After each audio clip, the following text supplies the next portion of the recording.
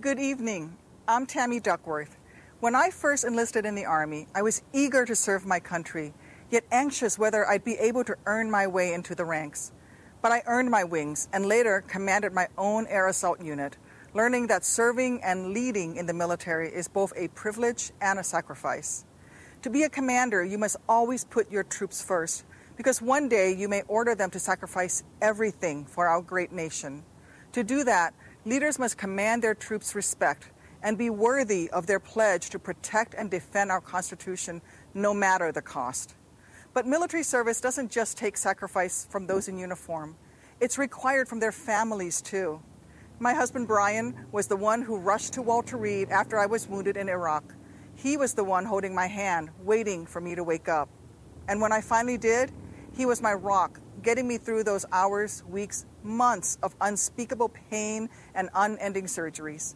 He was my anchor as I relearned to walk, helping me through every step and every stumble.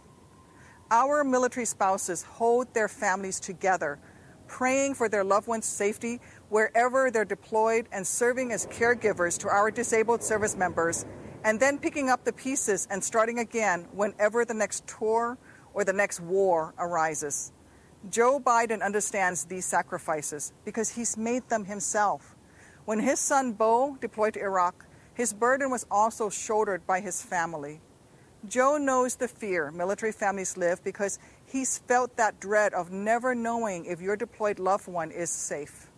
He understands their bravery because he has had to muster that same strength every hour of every day Beau was overseas. That's the kind of leader our service members deserve. One who understands the risks they face and who would actually protect them by doing his job as commander-in-chief. Instead, they have a coward-in-chief who won't stand up to Vladimir Putin, read his daily intelligence briefings, or even publicly admonish adversaries for reportedly putting bounties on our troops' heads. As president, Joe Biden would never let tyrants manipulate him like a puppet. He would never pervert our military to stroke his own ego. He would never turn his back on our troops or threaten them against Americans peacefully exercising their constitutional rights. Joe Biden would stand up for what's right, stand tall for our troops, and stand strong against our enemies. Because unlike Trump, Joe Biden has common decency. He has common sense. He can command, both from experience and from strength.